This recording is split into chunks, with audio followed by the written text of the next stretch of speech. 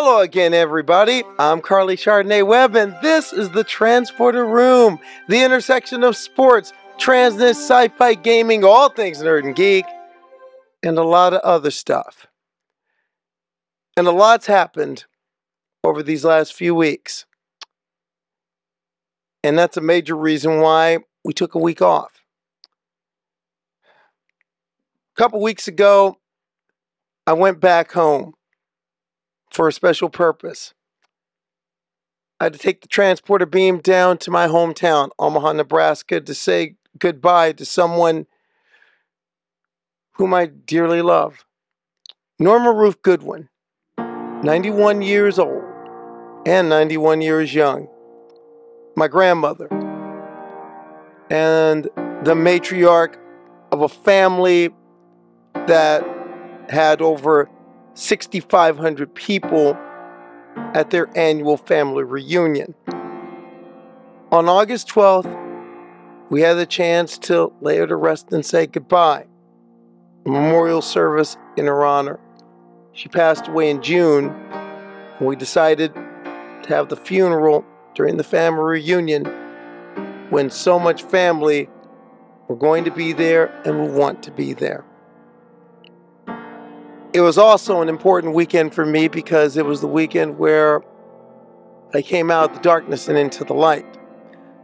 You see, I've lived openly as myself for over 5 years, but most of my family didn't know.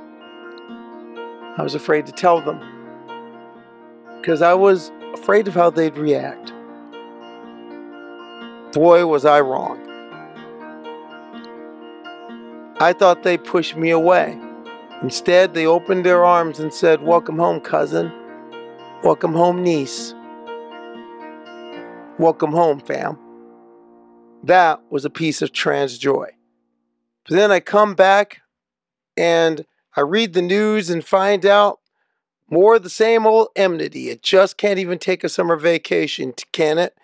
And one of the biggest pieces of news came out of Utah. Now, Utah, as you recall, passed legislation that banned transgender student athletes from school sports. Among the pieces of this legislation that's now law in Utah was that a parent or school or a coach could call for a challenge on a student, and that student would have to prove they are who they say they are, up to and including genital examinations. There was a complaint in the spring season, and it was documented by Deseret News. It seems after one competitor bested the rest in a girls' state-level competition this past spring, parents of the competitors who finished second and third lodged a complaint with the Utah High School Activities Association that called into question the winner's gender. Now, the association said they received a number of complaints, some that said that, quote, the female athlete doesn't look feminine enough. Thankfully, on Friday, thanks to some action led in part by the ACLU, who, and one of their top legal eagles is a friend of the show and a friend of humanity, in my opinion, Chase Strangio, a federal judge ruled for an injunction on this law. This law is stricken down for the time being, and it's good that it is, because something like this is horrible. If I was the parents of that kid that won, believe me, the parents of second and third place would get an earful and a mouthful from me. In their zeal to try and mess with trans kids, they infringed on a cisgender child because, quote unquote, she doesn't look the part. Transphobia and misogyny hand in hand. To those parents of those two children, I hope you're satisfied. I hope your kids are embarrassed. They most likely are. Everything that I feel about reading that story was in an editorial cartoon that was done by the Salt Lake City Tribune's editorial cartoonist. Pat Bagley, longest continually employed full-time editorial cartoonist in the country, been with the Salt Lake Tribune since 1979, and I can tell you, sir, you hit the nail on the head with that editorial cartoon. It shows a parent looking at a little girl standing on top of the podium, and this parent is screaming, "Show us your genitals." Meanwhile, the kid that finished second, in this cartoon, it seems like the second place girl's father is saying this. She's face palming right now. And the girl who finished third is looking bewildered, like, what in the world is going on here? What am I looking at? Mr. Bagley, sir, you're spot on. Because that is what this law and all this vitriol is really about. It's about saying that transgender women aren't women, but also it's saying that only some cisgender women are deemed okay or deemed feminine enough to play a game. And really, no cisgender woman's that good in sports. That's what these people really think.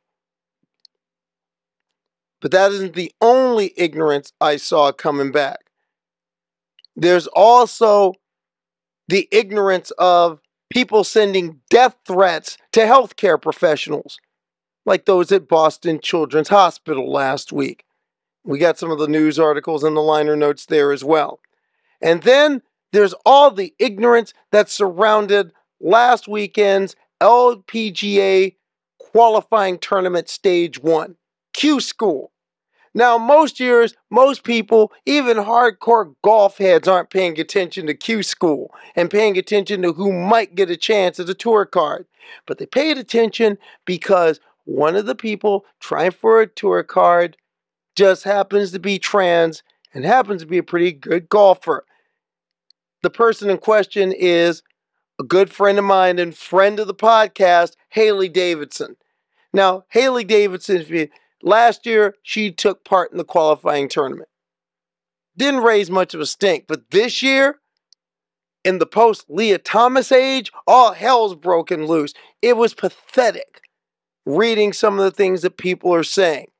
Never mind that she was many shots behind the person leading the tournament. The mere fact that she might earn a tour card got these people all in a bunch. One of those came from LBC in the UK, a guy named Andrew Castle. Now, LBC, they say it's leading Britain's conversation, is what I call the talking Torygraph. It's mostly a bunch of right-wing yackers on the radio, and with the exception of James O'Brien and Natasha Devon, that's basically what it is. It's GB News without the pictures. Now, the good Mr. Castle on his show decided to ring up an intersectional rights advocate in the UK who I look up to, named Felix Fern. Now, Felix Fern is hell on wheels. They advocate for transgender rights, disabled rights. They're a hardcore feminist, and they're one of those people that if you bring them on their show, you better eat your Weetabix because he's ready to fight. And in this case, Mr. Castle learned you don't come to Felix unless you got your own good bag of tricks, and he didn't. Let's take a listen. Are you a golfer?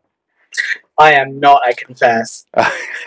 Well, we've got a golfer in the United States called Haley Davidson, and she would like to play golf with women. Does she have an unfair advantage because she was born a male? Why would she have an unfair advantage? Respiratory strength, lung capacity, muscle mass.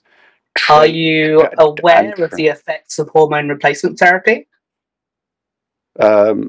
Yeah, it makes you weaker physically, muscularly, and in a respiratory way. That's yes, some so of it, you've just attempted to give the reasons as to why she might have an advantage, and then explained why she doesn't have an advantage. But can we talk about women who are professional athletes, who are biological female from birth, those women who are professionals and have worked all their life suddenly are being outcompeted by people who've gained an advantage who weren't born female. I'm concerned about fairness in women's sport. I don't believe that there's been any evidence that they are being outcompeted. There's been no sudden influx of trans women milling. Oh no, there is. Medals. No, there is. There's plenty of examples of the situation that I've just talked about, Felix. No, there isn't, though, is there? Leah Thomas, who is a competitor. Sometimes she wins, sometimes she loses. What's her advantage? her advantage is she's bigger and stronger and has had the advantage of a male body to train and is now competing with people who didn't have that same advantage. Some of her competitors have won against her because they also have bigger, stronger bodies than her. I think that you're assuming that trans women have some magical strength that they just don't have. So the simple fact is that... How much sport do you play, Felix? Trans women... How much sport do you play? They deserve to be included in all aspects of life. Would you like to know my opinion? Well, hold on a second. What sport do you play? Why is that relevant to the conversation? Because we're talking about sport. Cool. Well, LBC invited me because my expertise is on trans issues, not sports issues. But would you like to know my opinion about golf? Yeah. Cool. Golf is inaccessible. I just asked you what you know about sport. This is a sports story. When you were invited on, you knew this was a sports story. It's also a trans story, which is the element that you're focusing on. Golf courses take up a horrific amount of natural land, ruining local ecosystems. There's a huge housing crisis in the UK. What are you talking about? For houses. What are you talking about? There are more people that we're talking about golf. Performance sport. Cool. There are more people. You were going to tell me what you were going to tell me about sport. There are more people that play golf than there are trans people. So why is the story always on trans people and not actually the sport? It's about fairness in sport for women. Excuse. I think it's about fairness in women. It's about therefore should be included in every aspect of life, whether that's sport or anything else. I think that golf is rubbish. It's boring. I would rather carve my eyes out with a wooden spoon than watch golf. But women should still be allowed to play in any sport, and that includes trans women. It really is that simple. When was the last time you played golf? Do you play golf? Yeah. Is it true that when golfers celebrate together, does that make it a swingers party? So you don't play golf. Do you know what my handicap is? I've already told you that I don't play golf, so I really couldn't care less. Or if that's offensive to you. But you're happy to comment on it and to criticise people in it and those who own golf clubs and who compete on golf courses. Are you trans? No. Why are you so happy to comment on trans issues then? I invited you on to comment. Yeah, so answer the question. Why are you so happy and entitled to speak on trans issues, but I'm not because I don't play sports? If that was a boxing match, they'd stop it. Now, Felix, on that hating golf thing, I can't totally run with you on that, partner, because I started taking golf lessons this summer, and I'm all right.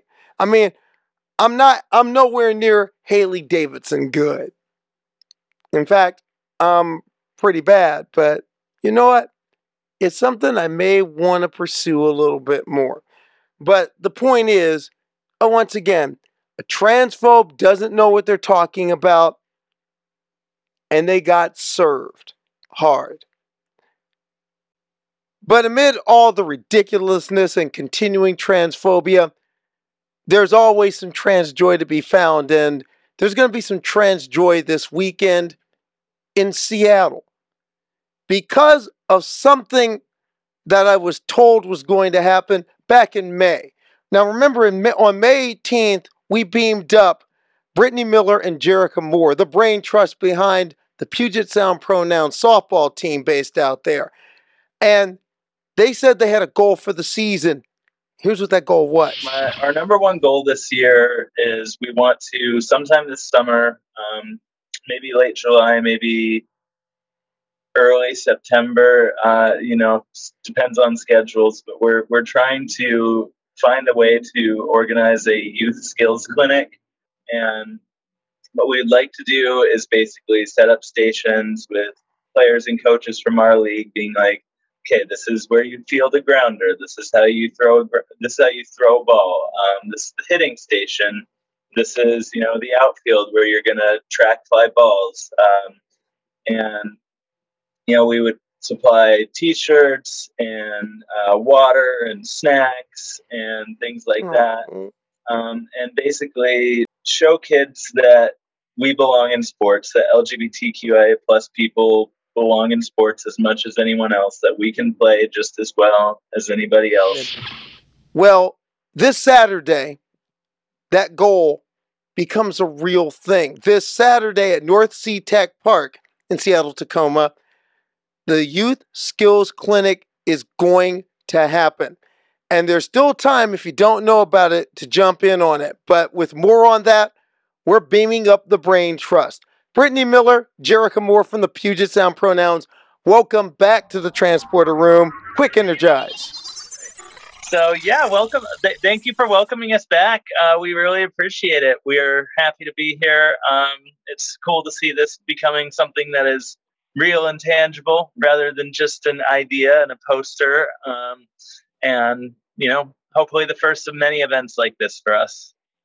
How do you feel about the fact that this week is here, the run-up is here, you've done months of planning, and now on Saturday, you're getting it done? Yeah, it felt, for so long, it felt like it was so far away, and, all of a sudden it just sneaks up on you. You feel like, oh yeah, I've got plenty of time, I've put these things together, and then you get to the end and you realize that you put something pretty big together, and it's really exciting to see that it's coming to fruition. It's just a little surreal that it's already here. Now, one thing about the Skills Clinic, still time for parents to get the kids in, right? Yeah, absolutely. Now, let's say I'm a parent in, say, Seattle, Tacoma, or even in the Tri-Cities, or even down in Portland. What do I need to do to make my kid a part of this? Sure. So the fee for each participant is $30. We do have a few sponsorships available for kids that have financial hardship. And it comes with a free pronouns T-shirt. We're providing snacks and water. And just that $30 fee will get you all of that. All right. So you've got that. So if I understand that right, $30 will get it in. Now, Jerica, I'm pointing to you as the PR person for all this. I mean, what kind of buzz are we seeing out there as far as the camp? Yeah, we recently got Gender Justice League. They're an organization here in Seattle that specializes in advocacy work for the transgender community. And so we were able to get in contact with them, and they are promoting the program on all of their social media networks. So they sent out a tweet, something on Instagram. So we're doing everything that we can to reach out to as many people as possible.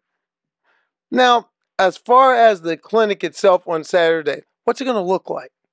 I mean, what's going to be taught? What's going to look like? I mean, what's going to happen? Yeah, we've got 7 or 8 coaches that are players from ECSA, which is the league the pronouns play in, a couple of pronouns players, a couple of players from Rainbow City Teams, which is the Asana Women's League out here in Seattle. And each of them will just be running a drill station to, go through just some very basic skills. They'll be, hitting, throwing, fielding, catching, base running, things like that.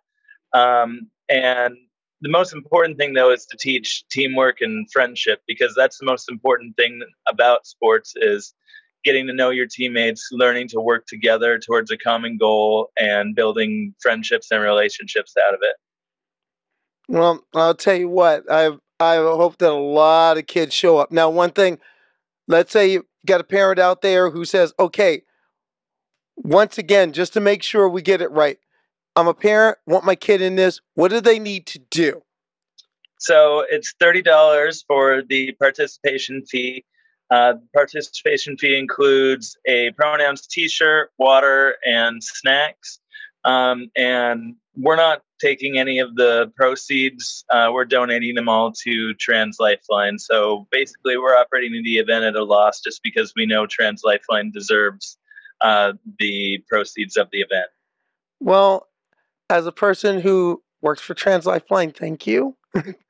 Thank you so much. And I'm gonna tell you what. Brittany, the transporter room, myself, I'm gonna throw you a bone. I'm gonna send some love to this. I'll sponsor a kid. Oh, awesome. I'll sponsor one. I'll sponsor. Perfect. It's $30, right? I will Yep. Okay, someone gets a Carly Webb scholarship to this thing. There we go. Someone gets one. So I'm gonna put this on up right here. I mean, but you both must be proud. Number one, of the fact that Brittany, I believe you got your 100 games this year in, or got really close. I played 94. I got 2 on Wednesday, got 2 on Thursday, got 1 on Sunday, and then I think that would make next Wednesday when I reach 100. So. All right. Well, hey, I want to know when you reach that 100, because I want to see what the Brittany Miller baseball card looks like. I want to see what the Brittany Miller softballreference.com line box score looks like at the end of this season. I want to see it. I haven't filled you in a while, have I? I probably have about 30 games under my belt that you don't know the numbers of. So. Well, I want to know the whole. I want to know. I just want to know. Are you Jay Buhner or are you Ichiro? I want to know where you fall in the scale. A little bit of both. I mean, I've got a 625 average, 16 triples, 53 doubles, and 27 homers. So 625. Yeah. You know what that means, don't you? I don't. Now, Jarek, I just want to know: is this the free agent year? I want to know, because I know a team in Connecticut that could use you. Mine. Unfortunately, I've signed a lifetime contract with the Puget Sound Pronouns. Oh. They don't even pay me. It's a ripoff. No, but one thing you must be proud of what you put together with your nonprofit, and now not only as a softball team, but now to put together this piece of community service. It must be a great feeling going into Saturday. Yeah, absolutely. We always want the Pronouns to be more than just a softball team, and this is, our first opportunity to truly do something in the community that shows we are accomplishing that goal. That we're not just a bunch of folks that go around and play softball in different cities. That there's more to us than that, and we can affect change in ways other than simple visibility. Well, folks, you heard it here. North Sea Tech Park, noon to 4 on this coming Saturday. Bring your kid, bring yourselves, come out. It's going to be a great time. Brittany Miller, Jerica Moore, thank you for being back in the transporter room, and have a great clinic this weekend. And I look forward to seeing the box score after 100 games. All right, sounds great. I'll send it your way. Thanks for having us on here to promote this. And just one more time for the parents out there, $30 comes with a t-shirt, water and snacks provided, and all proceeds go to Trans Lifeline. And I thank you for that. Going to beam you back down. And you're hearing the red alert clacks. You know what that means. You got to take a break, give love to the sponsors. But when we come back, a voice who's been around the block more than a few times in her sport as a voice for inclusion comes back to speak out some more. You won't want to miss that. I'm Carly Chardonnay Webb. This is the Transporter Room. Stay with us.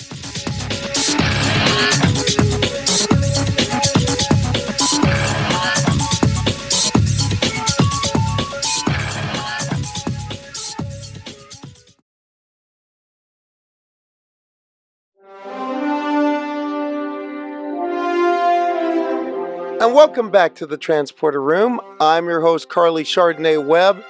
And just because I took a week off from doing the podcast doesn't mean that the news took a week off, as you heard at the beginning of the show. And the battle over what the new landscape of sports, be it scholastic, be it collegiate, be it international, continues to unfold.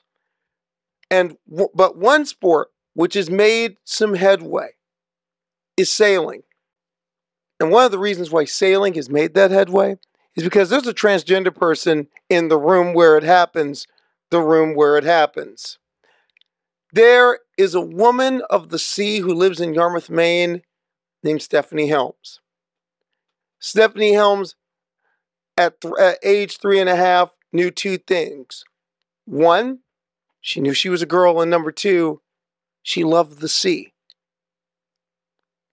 In her early 20s, she began sailing and found, I'm pretty good at it, just may make a career out of it. Since then, she has been a competitive sailor. She's been an official with U.S. Sailing. She is a member of U.S. Sailing's Diversity, Equity, and Inclusion Committee, in addition to being somebody who is a force to be reckoned with among the wind and the sea with those sails. She came out and came into her true self 20 years ago. And since then, she's been a person that hasn't so much led by firebrand words, but led by a firebrand example in her sport. And now in the place where rules are being made and rules are being changed. And with the landscape that we're seeing right now, as tenuous as it is, voices like her are even more important. And that voice we're sharing with you today. Beaming up from Yarmouth, Maine, a good friend of this podcast and a person I consider a mentor. Stephanie Helms, welcome to the Transporter Room. Energize. My God, what an introduction. I don't know if I can live up to any of that, but we'll try.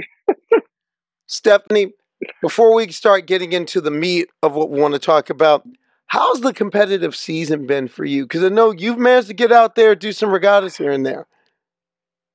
It's been, we haven't covered ourselves entirely with glory. I think last year was maybe a little bit more successful than this year. We've had a difficult time keeping a team together, just on a consistent basis week after week. We're doing pretty well in the J24 class. We're doing a little bit, we're doing pretty well in the Etchells class too, but actually I think we're doing better in the Etchells class than we are in the J24 class. But on the whole, it's been fun. It's always fun, and that's the idea of sport. Have fun. If you're not having fun at the sport you're participating in, you're doing it wrong. Now, one thing, when people think sailing, however, they think of Thurston Howell III from Gilligan's Island. They think of that it's an upper crust sport. But you've been teaching people this sport for 30 plus years. Why is this actually a sport for the masses? Why is this something that everyone could do? Well, there are community sailing centers all across the country that are open with people who really want to introduce the love of the sea and the interaction between wind and water as a little puzzle to solve. And it's, while expensive, it's not more expensive really than lacrosse or ice hockey or any number of things. There are tons of different endeavors that might cost you the same or more. So, yes, it does. The cost of boat ownership is a bit steep because there are mooring fees or slip fees or just the maintenance of the boat or the purchase price of the boat. But boats are available for not a lot of money. It's mostly the ancillary carrying costs that kill you. And as a sailmaker, you got to pay me every now and again because you need the equipment. But it's really not. It's not as bad as some people think, and it's certainly not exclusive to Thurston Howell III, who probably didn't know how to tie a bow, and he had people for that. Well, see, that's the other side of it too. And by the way, you owe me some water time. You're gonna get this landlubber right here because after all, I grew up in the landlocked Midwest, and get me out there. It's all. I like it a lot better in New England. I'll tell you that. One of the reasons, you're right next to the sea. Now, you are a part of the diversity, equity, and inclusion unit for U.S. Sailing. What's the process been like in U.S. Sailing and in the sport in general, and in world sailing as well, in regards to the issues that we've seen a lot of controversy about, and that's transgender inclusion? World Triathlon recently came up with their policy. It wasn't a blanket ban, and being a duathlete, triathlete, I say thank you, but it still very much played into fear and hysteria. Just like World Rugby, just like the Rugby Football Union in England, just like British Triathlon did, and just like and in many ways, just like the cycling and swimming world governing bodies did. What's the process been for U.S. Sailing, and how has the rules that have come up so far in other governing bodies affected what you're trying to do? Well, to put it mildly, I think that the issue is terribly politically fraught. However, in the United States, at the level of the USOPC, which is the United States Olympic and Paralympic Committee, there has been a general commitment to inclusion, and the 2021 Trans Inclusion Messaging Toolkit, which I have a copy of here, says sport has an immense impact on every aspect of our well-being. It strengthens our bodies, sharpens our minds, and unites our communities. It inspires and uplifts us. At its best, sport reminds us of the triumph and resilience of the human spirit. But when we exclude people from sports, if we shut them out because of who they are, we don't just deny their humanity, we deny them the very things that nourish it. That's not what sport's about. That falls into line with the call from the IOC when they basically abandoned them being on the hook for excluding people and turning it over to various governing bodies and national and international federations, put in their standards for developing these very policies. And it seems like a number of governing bodies, sadly, have decided to go against some of those principles and adopt policies on the basis of fear. We're doing our best to take a realistic approach to our sport with the idea of inclusion as a founding principle, because, as the IOC Charter itself says, never mind the Declaration, sport is a human right. I believe it's Principle 4. Three. Principle 4. Principle 4. So, the principle. Sport is a human right. Ain't I human? I mean, it's like, you can. I think it's well established in a number of people's minds that you can create a separate category for somebody like me, but isn't that like, a little bit of what Plessy versus Ferguson called separate but equal? I mean, I'm not equal if I'm not able to compete. And the funny, it can be sport dependent. I will grant each federation the flexibility to evaluate the circumstances for their sport. My sport is fundamentally co-ed. It's very equipment dependent, and it's very what your capabilities of being successful in a particular piece of equipment depend on body types that aren't restricted to male and female physiognomy, really. And, so it's just, there's a lot of assumptions made. Probably the most fundamental assumption is that women aren't as good as men in sports. And depending on the sport, that's bullshit. So there's this element of misogyny, and when it comes down to discussions of trans people in sport, there's trans misogyny involved too, because there's never a discussion about the guys. Well, you know what I say often, that transphobes believe two things, and both of them are false.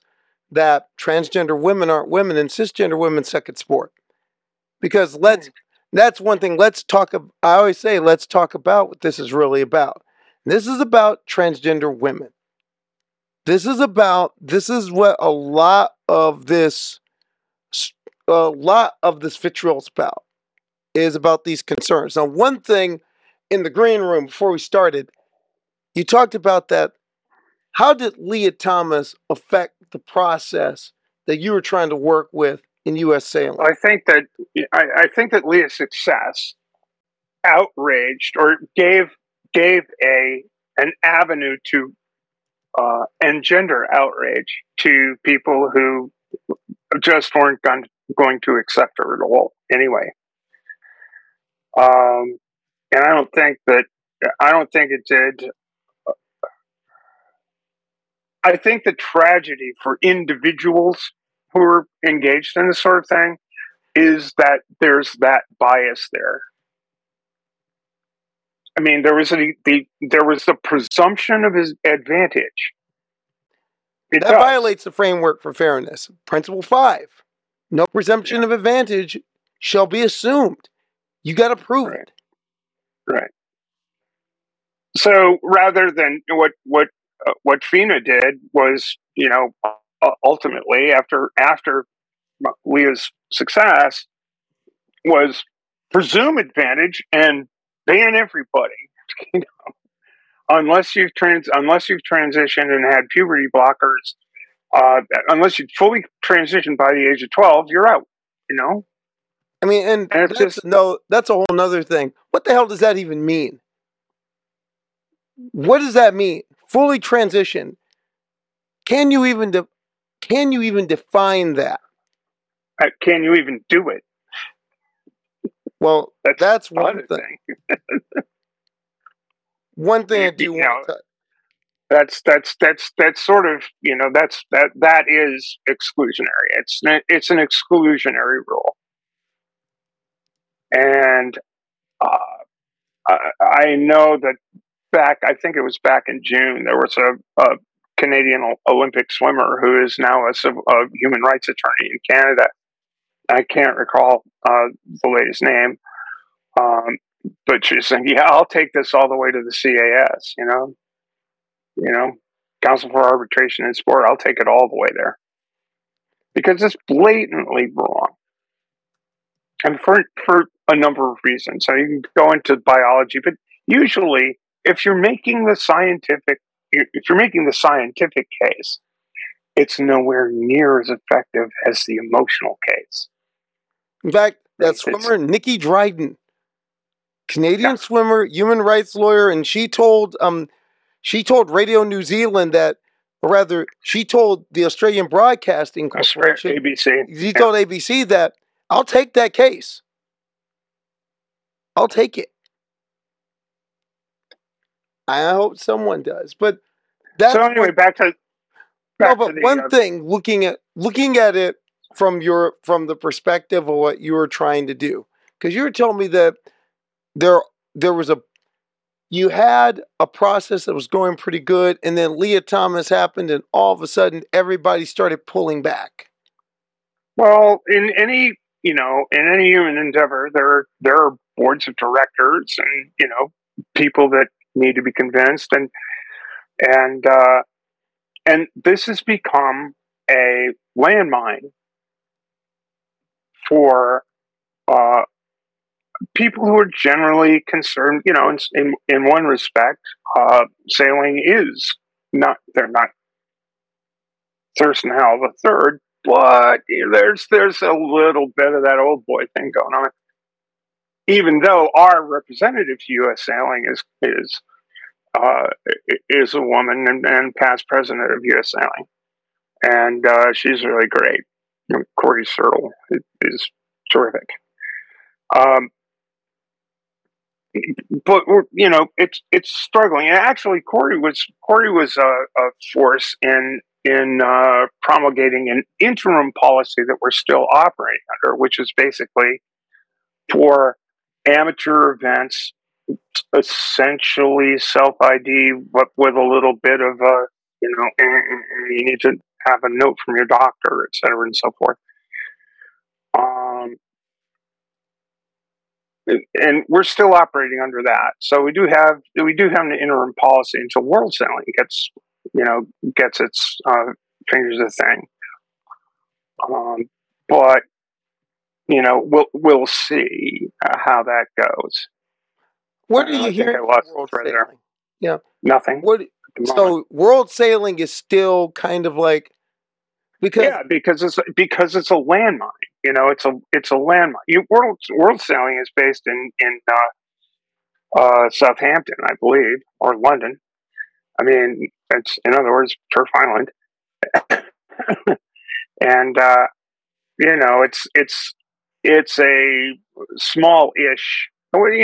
Sailing itself is kind of a smallish part of the whole sports universe. But we're all struggling with this. We'd be struggling less if it weren't on the front page of the Daily Mail every Sunday, or the Sunday Times, or for that matter, the New York Times, or for that matter, any of these other publications that seem to have a political vendetta against letting trans people alone to live their lives. One thing you've said, and I want to make sure I quote you correctly, because a lot of people are going to disagree with this, but it makes a lot of sense when you really walk people through it. And I want you to walk people through it. You came out 20 years ago and moved forward. You say it's more difficult to do it now than it was then. Now, a lot of people say the opposite. Why do you feel it's more difficult now? I think it's more difficult now because it's more socially visible. Maybe it's the double-edged sword of, we've had trans day of visibility and that sort of thing. And of course, I'm one of those people. It's like, I want to be an example. I want to let people know it will be okay. Because I've had that conversation with my 17-year-old son, who is so sad. Sad young woman.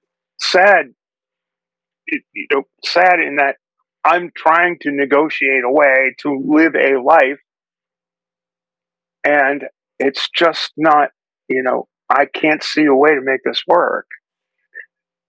And I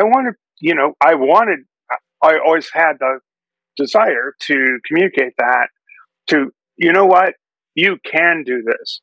And for quite some stretch through the 90s into the 2000s, for quite a long stretch, it felt like we were going somewhere. I mean, Time Magazine had the transgender tipping point and all that stuff. And it's like, yeah, this is really cool.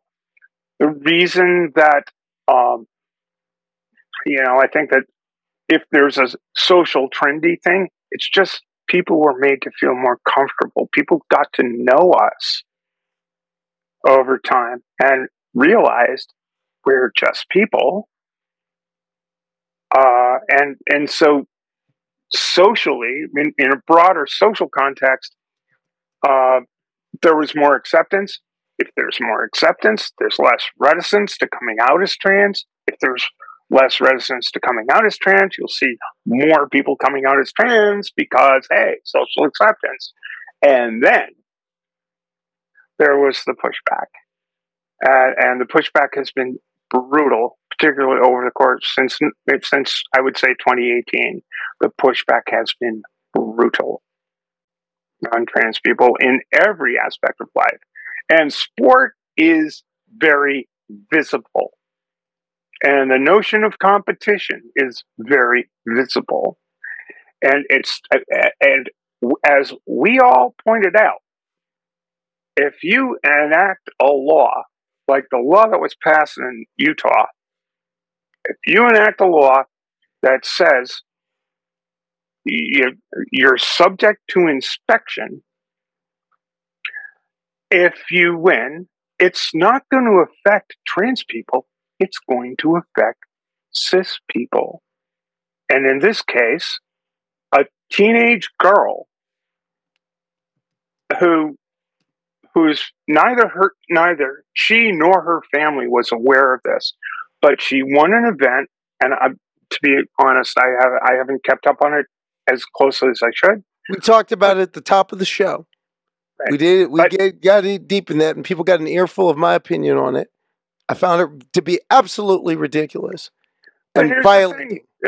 But the parents of the girls who finished second and third thought that the girl who won, who is a cis girl, AFA assigned female,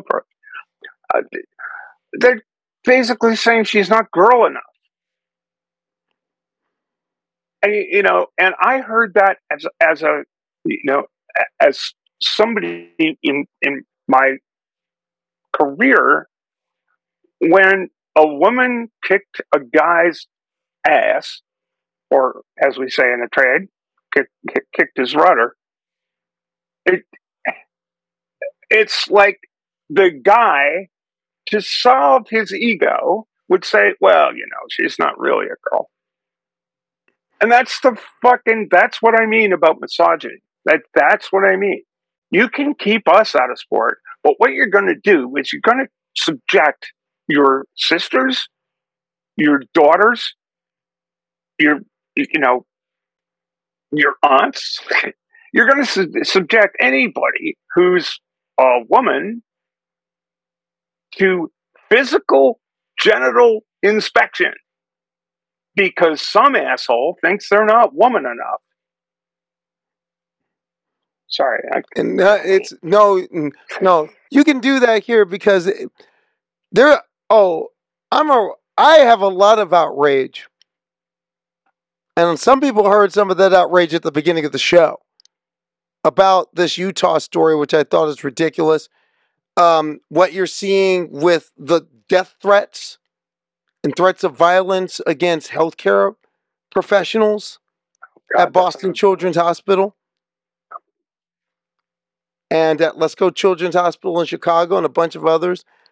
Special shout out to Alejandra Caraballo from Harvard Law School for really sounding a lot of alarms on that. And for Aaron Reed for sounding a lot of alarms on that. The situation with the noted Twitch streamer Kiffles, who's also been sounding some alarms and has been doxxed and has been threatened. She was swatted. Ugly time. Yeah, she was swatted. This is an ugly time.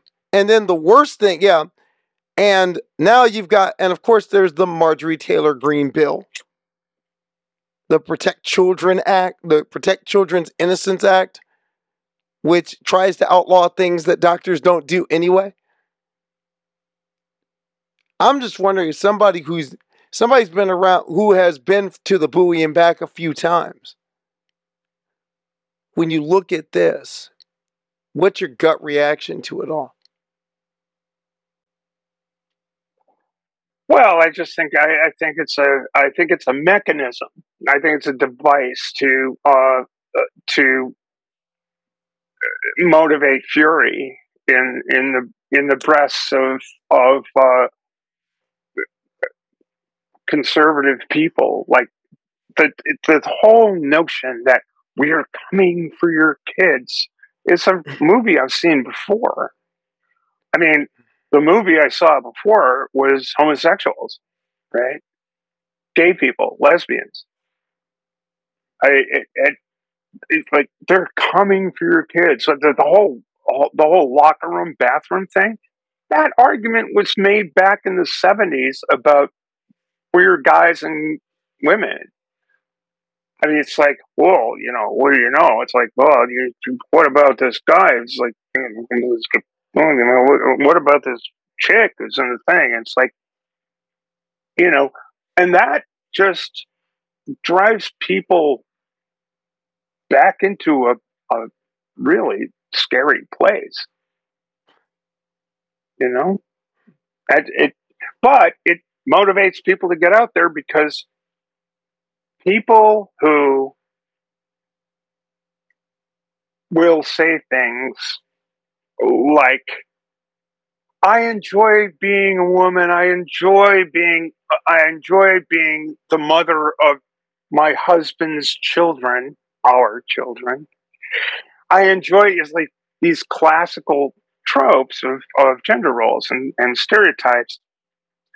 Fine, cool. I'm happy for you.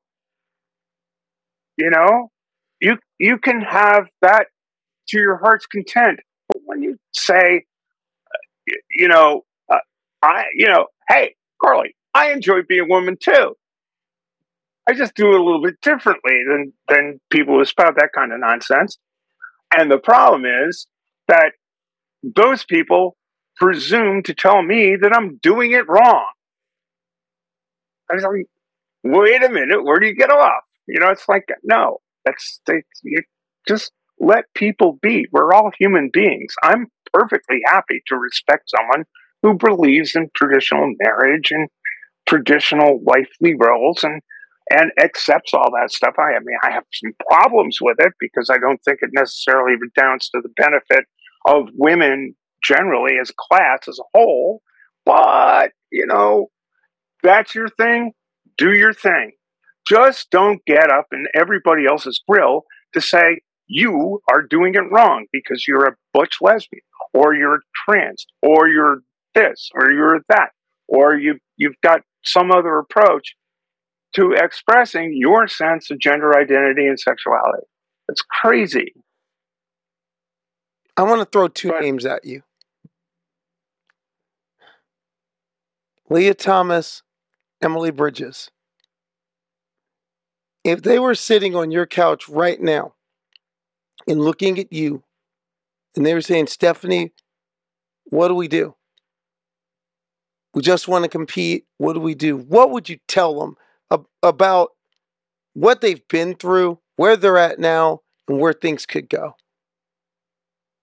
First of all, I think that both of those ladies are incredibly courageous because they did not give up their dreams. They did not sit back and step aside and say, "Oh well, I won't." They just kept on, and they played by the rules that were set out, and they excelled. I mean, no athlete at any level plays to lose, right? Even in amateur athletes, it's much more fun to win than it is to lose. It's a lot more fun. And when you get to an elite level in sport, the idea is you train, you work, you gear up to win the next contest. You know, or at least to do the best you possibly can do within your the bounds of your physicality and within the framework of your training. You just do that. That's what you do.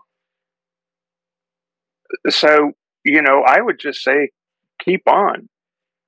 You know, the fight's not always the fights. There are lots of fights. There are fights on the race course. There are fights on the pitch. There are fights in politics, which unfortunately we wind up in. And there are also battles within your own head. And the key thing is don't lose that battle, because then you've really lost. If you lose yourself, you're no matter how many trophies you get, you're not gonna maintain, you know. looking back in your own history, how did being out there and being at the sales, being in that boat, and being in a race, how did those experiences influence your own coming out? Where did sailing play into where you were, say, 20 years ago, when you decided that enough was enough? I had to be Stephanie. It was time to move forward. Well, I was at a point where I accepted that perhaps it was going to be, well, that's the end of my sailing career, end of my sailing career. In fact, you know,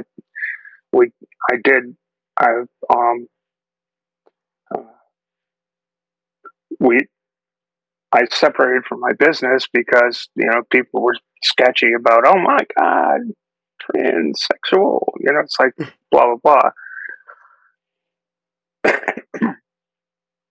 But it was, it was fine. People would ask me to sail, and finally one day I said yes. And I found, to be honest, Carly, that I found that I was, as I say, I want to make it clear, sailing is a very co-educational sport anyway. There are mixed crews all over the place. There are very few classes that have strict gender separations. So it's almost not, it's like, can you do foredeck? Can you do cockpit? Can you drive? Can you this? Can you that? It's not a gendered sport. In reality, in the reality of day-to-day competition, some people would ask me, would you care to come sailing? And it's like, when I got back into it, I felt personally so much better in who I was and my physicality and everything else. I think my game improved tremendously. It just did. Because sailing's a very zen sport. It's like be here now. It's like the game, sailboat racing, is a game of anticipating wind shifts and being in the right place at the right time and using the equipment to get yourself there. And the physicality comes in is when you have to move the boat around, tack the boat, and pull on lines and pull sails up and take them down and all of that stuff. But I felt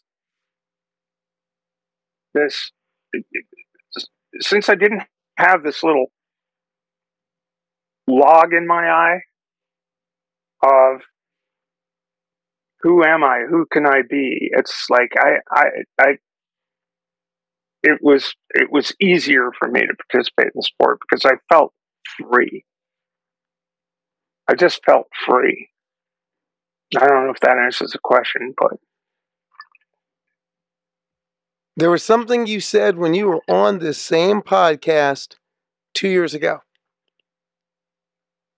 We beamed you up 2 years ago, and you said 2004 people started asking me to sail, and it felt natural to jump back in.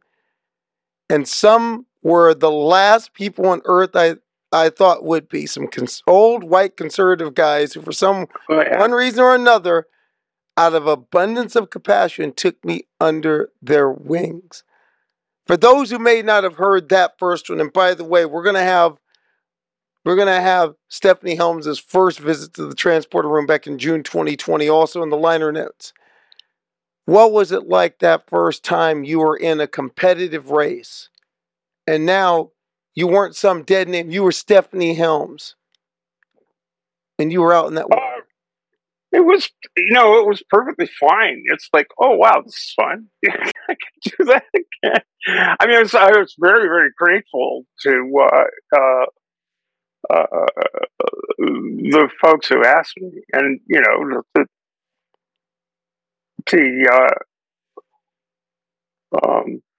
particularly the J105 guy was like, yeah, well, his politics are somewhat to the right of Attila the Hun, but he's I still have problems because I think he was a Trump voter, which is Don, do you realize what this means to me personally? And that's another, it's a hook. I was like, Don, really, seriously, this is what this means to me. If you help me out here, dude. But yeah, I mean, it just felt natural. Just like, great. Well, going sailing. I'm not going to make a big deal out of. I don't make a big deal out of being trans, except when folks ask me to talk about being trans. I'm open about it, but it's just I don't make a big deal out of it, and it's very curious that over the course of years, over the course of time, I'm now at a point where if I didn't tell you,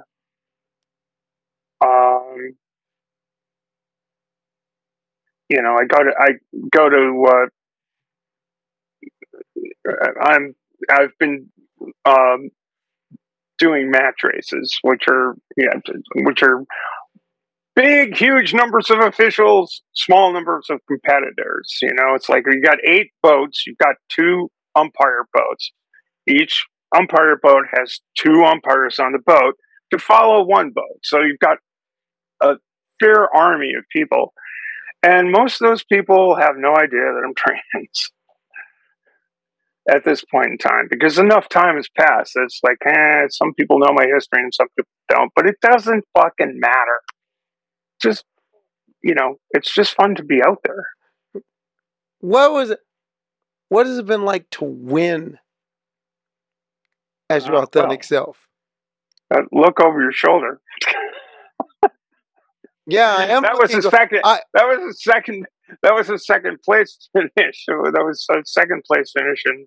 No, but that's one thing because it seems like when everybody's okay with trans everybody's okay with trans women competing until a trans woman wins.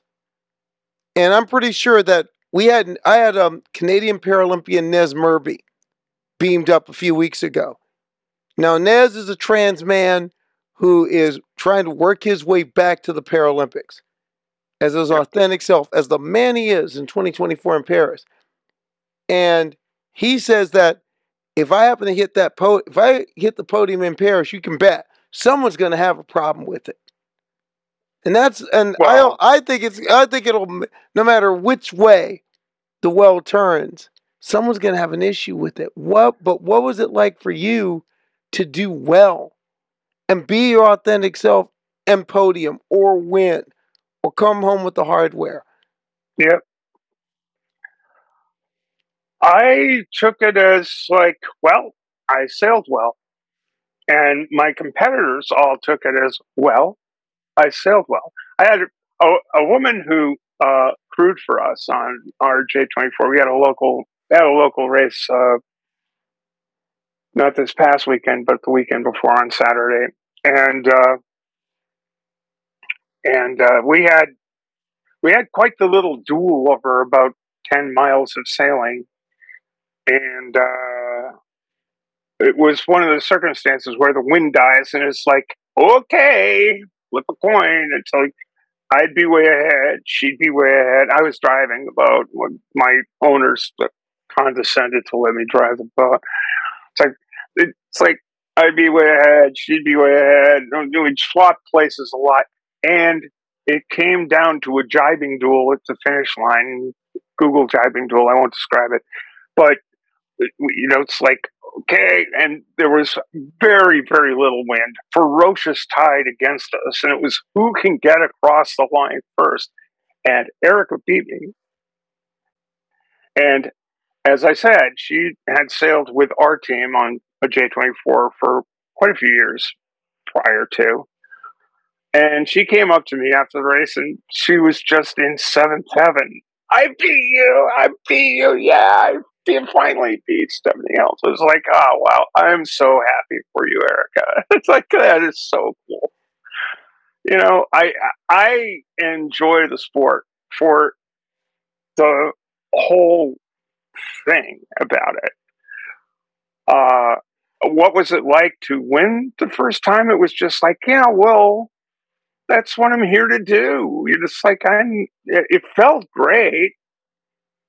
But as I said, it was the mental experience of competing as fully me was really fantastic. I mean, it was like, for me, it was good. Now, Other people, yeah. But also keeping that in mind, what you're talking about, you're talking about you're both fighting against the wind, just trying to win this race, trying to win this battle. And you're talking about how great it is to compete and give everything you've got. And if you do well, you do well. Why do you, for example, I'm pretty sure that an Emily Bridges or Leah Thomas or any other transgender woman who's done well in sport in these recent years have felt the same way. So why do so many people get their noses out of joint, you think? That's a complicated question. I think that a lot of people get their noses out of joint when women do well. I mean, you can think back to the whole. I think it's a spectacle in a lot of ways. I think if you look at the Billie Jean King Bobby Riggs thing back in the '80s, it's like, you know, Bobby Riggs was trying to make a name for himself as a male chauvinist pig, and I'm going to wipe the court with Billie Jean King. It's like, there's no way you're going to do that, dude. You know, I mean, you're just not the athlete she is. And in fact, he wasn't the athlete she was, and in fact, they did shake hands over the net. But it was kind of a publicity stunt. But at least Bobby Riggs had the good grace to shake her hand and walk off the court and say, "Yeah, you kicked my ass." Ironic. A lot of people these days won't let it go. Let's say World Sailing calls you and says, "Okay, Stephanie, look, what should the rules be?" We, the cis people, are going to leave. If World Sailing calls you and says, "Stephanie, we're not going to call Ross Tucker. We're not going to call the bug lady. We're calling you." What should inclusion look like for our sport? I am speaking now just for myself. Yeah, exactly. We made you the czar of World Sailing. I believe that, as I said earlier, that sailing is a very equipment dependent sport. You're not going to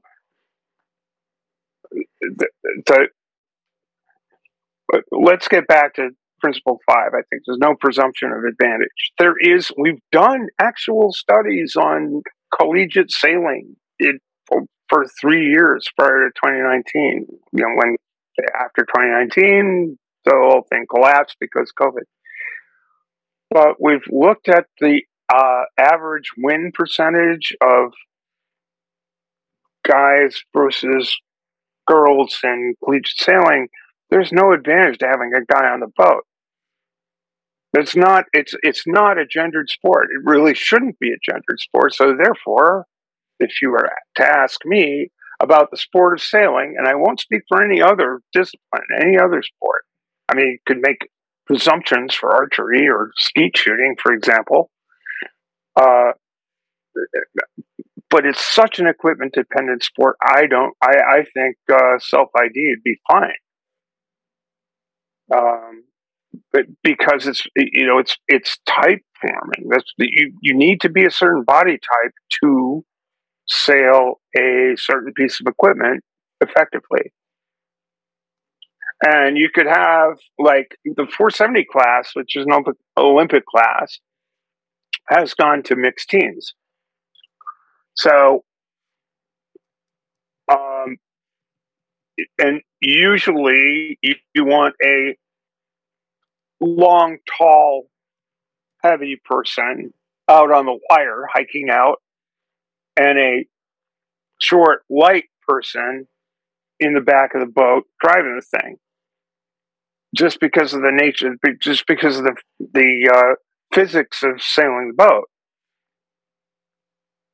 So I can imagine that combination as being trans women, trans guy, or cis woman, trans guy, or whatever. It doesn't really fucking matter.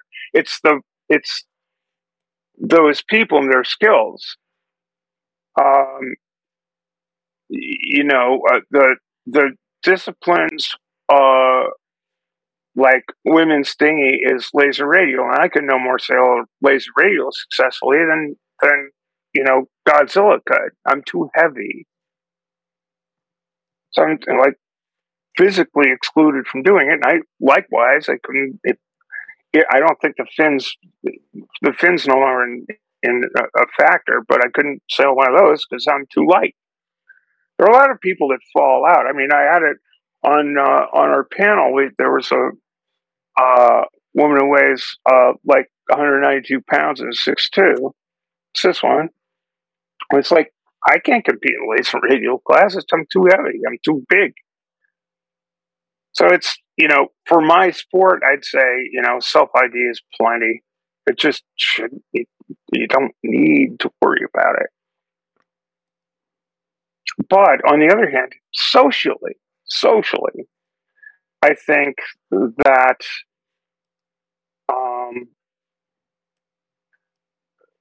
because women in sport are still marginalized, are still discriminated against, are still regarded in a certain role. She's just a girl. She can't win. Because those attitudes are still prevalent, I think that encouraging young women to get into the sport and participate and go out and kick some rudder is really important. And if that means having girls or women's events separate from guys, I think that that I have a very dear friend who said, "Oh, I wish you could have been at the women's private school with us." And it's like, yeah, I mean, I understand those women's spaces, women's bonding, because there's so much of that horseshit male garbage we get bombarded by in the sporting world. I think there's a social need for events like that, but I would say that in this sport, particularly, self-ID is fine. And I would also say that in most sports, at the amateur level, not at the world athletics level, not at the pro level, and not at the elite level, necessarily. I mean, I think that's where things get complicated. But in amateur sports, it really should be self-ID all the way across the board. Exit question. Something we ask a lot here at the Transporter Room. And this is a question I've always been interested in asking you and I'm pretty sure you can talk a blue streak on it. Because one thing that I see every time I talk to you is that zest for living. Where do you find your trans joy?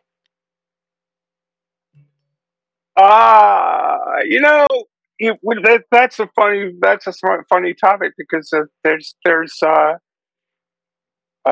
people like to talk about trans angst and all of that.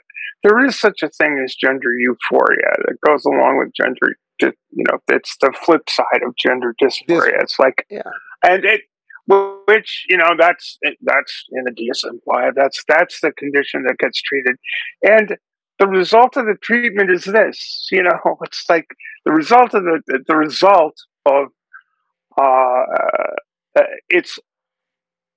it seems weird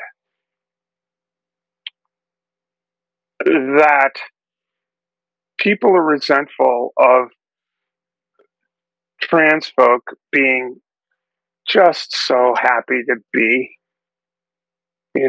for themselves. It's like, well, this is cool. Doesn't, and I not to I think everybody has a few criticisms of their physicality. Like, that's my surgeon said, yeah, you could do with a nose job. I said, you should see my sister's nose. Leave it alone. But it's I get joy out of living, and trying to do it well. And I fuck up frequently enough. But I try not to. And I think that if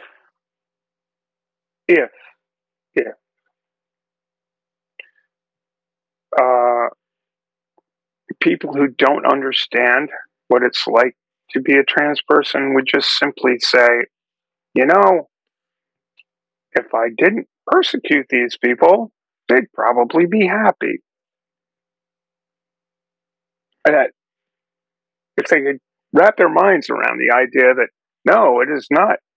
You're not doomed to have a permanent medical condition that will rob you of your happiness for your entire life. It's like, hey, I have had, Jesus Christ, 24 years